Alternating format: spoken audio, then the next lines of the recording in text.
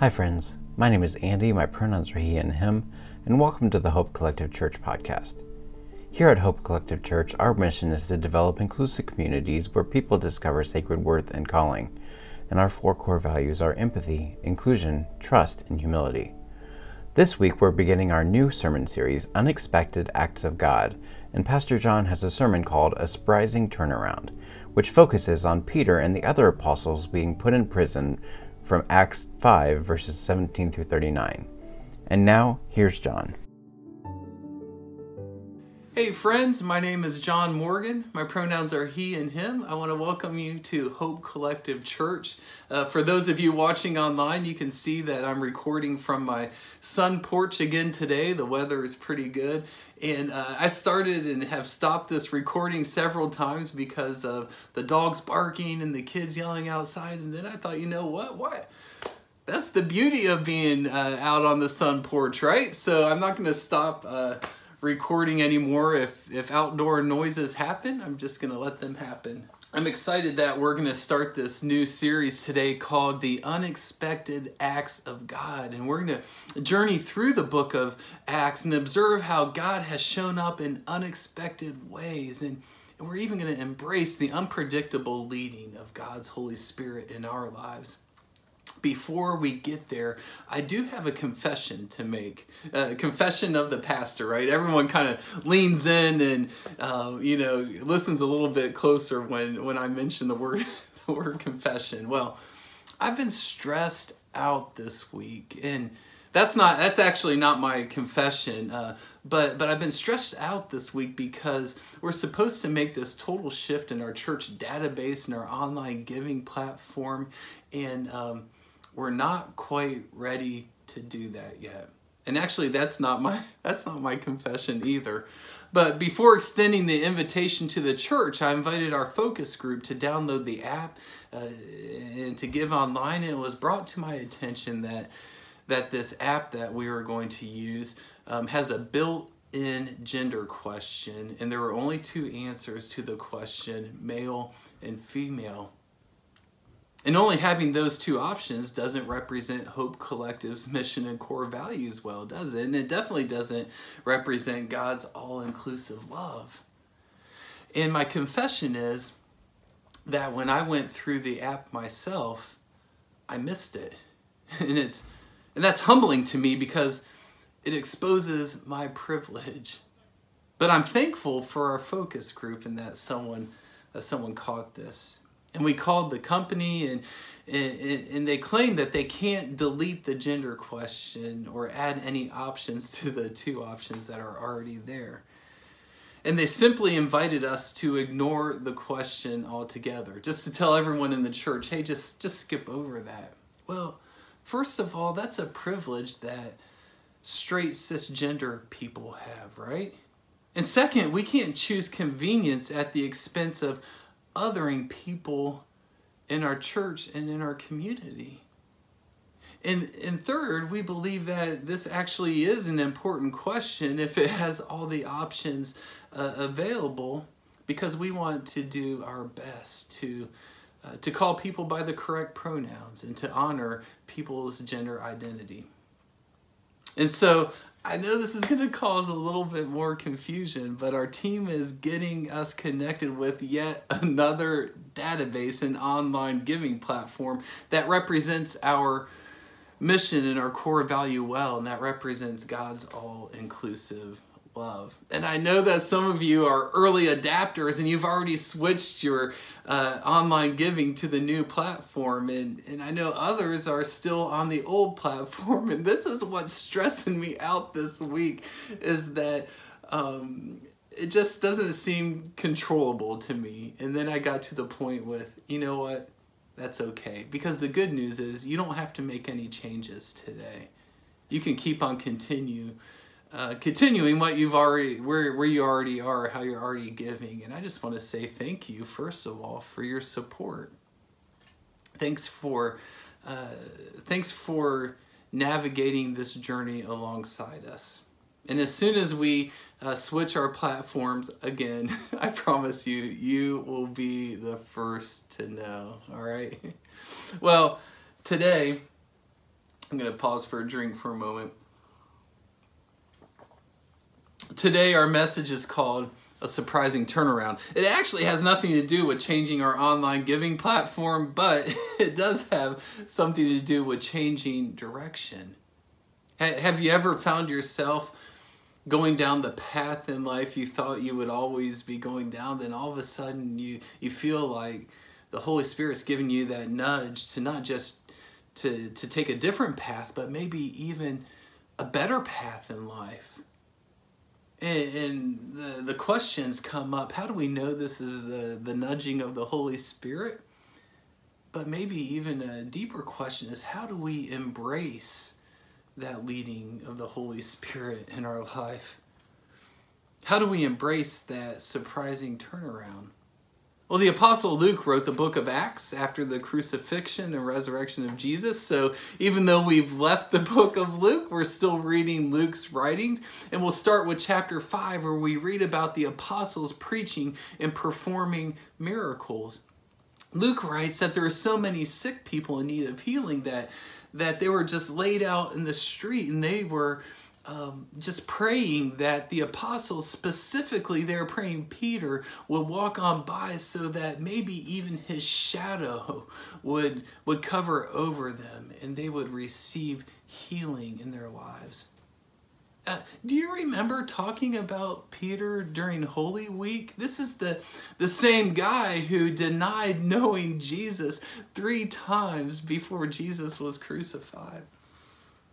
Peter, as we read through the Gospels, his faith is like hot and cold. Like he has ups and downs, and maybe that's why we can relate to him so well, is because it describes our faith. Like he's so relatable.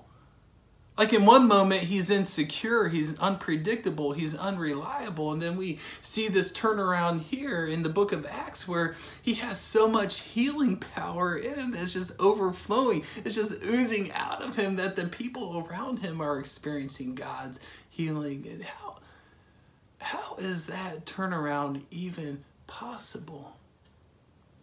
Well, let's go back to the scripture where Acts 5:17, the people were being healed by Peter's shadow. Verse 17, the high priest took action, the scripture says, and all who were with him, that is the sect of the Sadducees, being filled with jealousy, arrested the apostles and put them in public prison.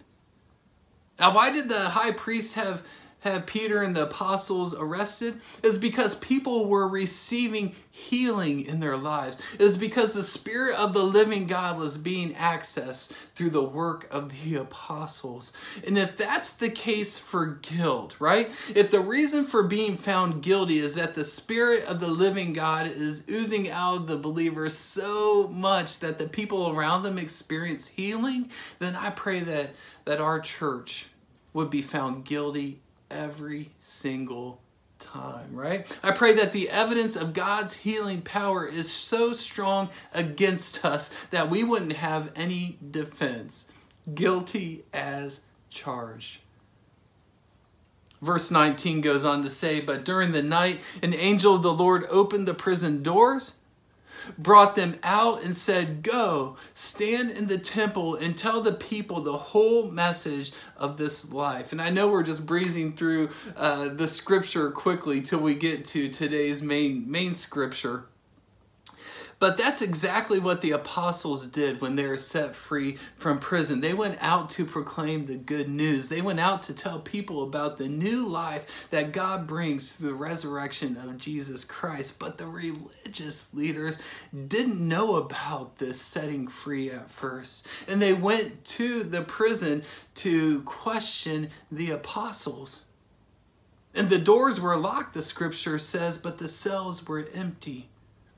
Have you ever had a turnaround in your life where you've been set free, but the people who knew you beforehand, your friends and family maybe, they expected to meet you where you were still in prison? where they expected you to still be in captivity, and that's where they desired to meet you at. And the temptation is to go back and meet those people there, to meet them in that place of captivity, right? But that's not who you are anymore. John chapter 8 verse 36 says, "Who the Son sets free is free indeed." Will you say that verse with me? Who the Son sets free is free indeed.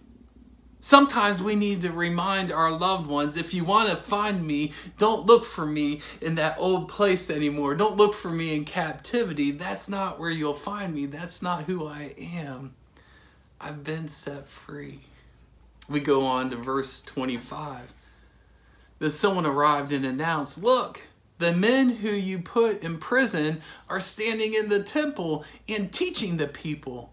Then the captain went with the temple police and brought them, but without violence, for they were afraid of being stoned by the people. Of course they were afraid, right? Do you remember why the apostles were found guilty in the first place? Because God's Spirit was oozing out of them, and it was healing all the people who were in need of healing. And the high priest then started questioning them, the scripture tells us, as to why they weren't being obedient to his authority. Okay, this is where we pick up in today's main text, verse 29.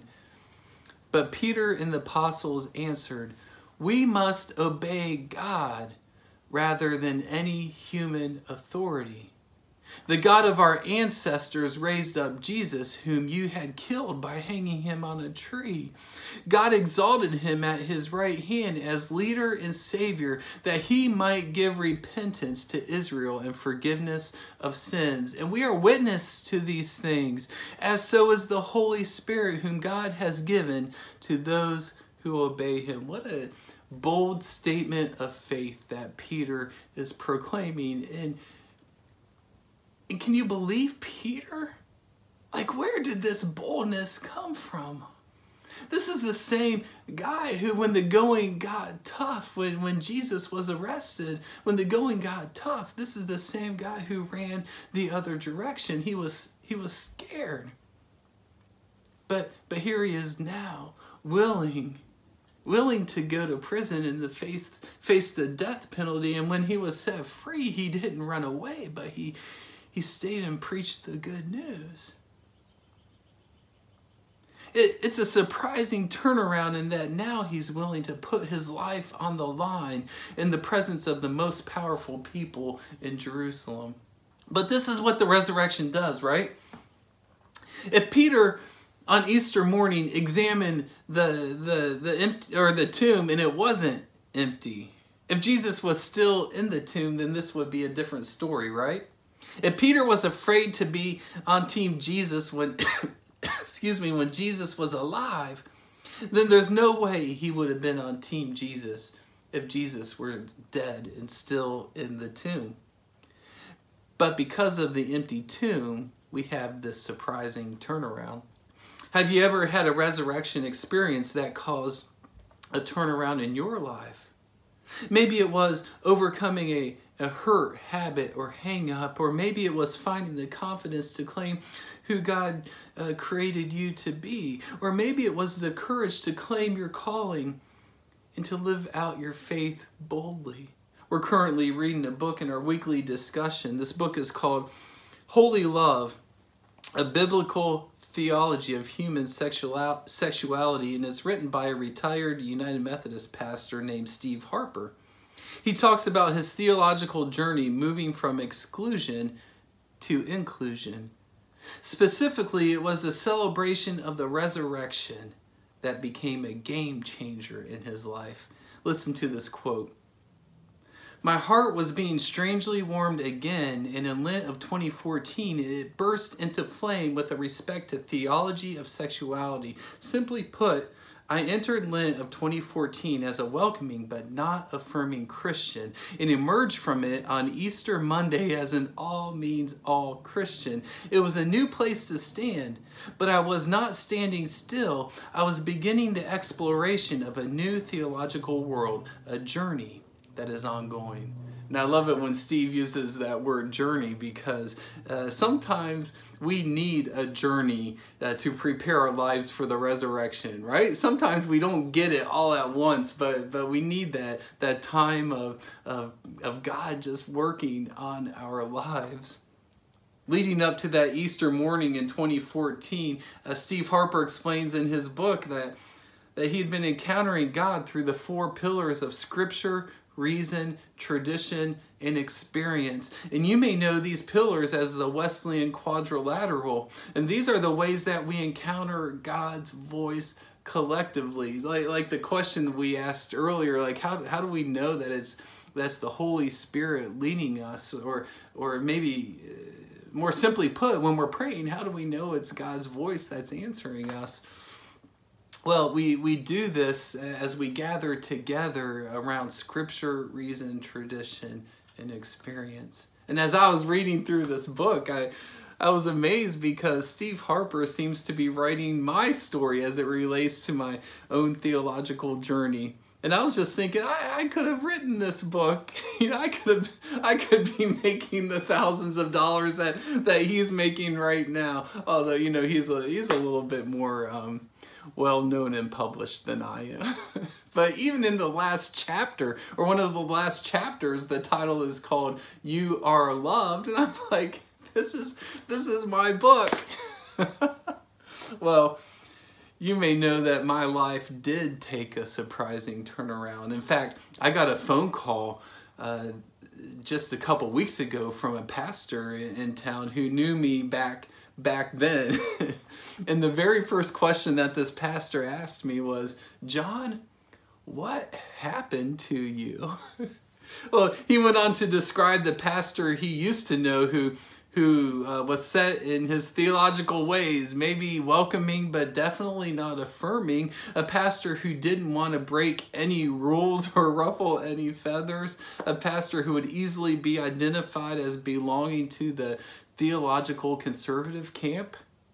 And I just explained to him the journey that many of you have heard multiple times. I won't go through it all, but a journey that involves studying and listening to God's voice, and a journey that involved interacting and learning from others, and a journey that involved understanding at a deeper level our Methodist tradition. In a journey that included many unexpected ways that God spoke through other people. Of course, you know the story that included a tearful embrace with a drag queen in New York City. And the pastor on the other end of the phone, the other end of the line said, "Well, I'm pleasantly surprised by the path you are taking today." And I said, "You're surprised?" I think I'm surprised too. I don't share my story to build myself up because I've already confessed today that I get it wrong enough times to keep me humble. But the question at the beginning was, how do we embrace this surprising turnaround in our lives? And I think in all these examples that we're seeing in Peter's life and Steve Harper's life and my life, and I'm guessing in your life as well, is that it all goes back to the empty tomb. That's where we gain our confidence, right? That's where our new lives begin. It's at the empty tomb. And like we said last week, it's not our job to fill back up what God has already emptied, right? And when God gives us new life and a new journey, we don't want to bury it, but we want to embrace it. Going back to the story in Acts 5, the high priests and religious leaders wanted to kill Peter and the others. Do you remember why again? It's because the Spirit was oozing out of them and the people were receiving healing. But one of the Pharisees made a valid argument to not kill them. And in Acts 5, verses 38 and 39, he says, "I tell you, keep away from these men and let them alone, because if this plan or this undertaking is of human origin, it will fail. But if it is of God, you will not be able to overthrow them. In that case, you may even be found fighting against God." And I think this is a great ending point for us today as we begin this series called Unexpected Acts of God. Keep looking for when and where the Holy Spirit is leading you. And if it's totally unexpected, just simply allow yourself to be embraced by what the Holy Spirit is doing in your life. And just know this is the Spirit of the living God who can never fail.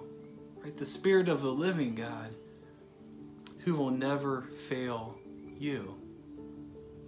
Amen.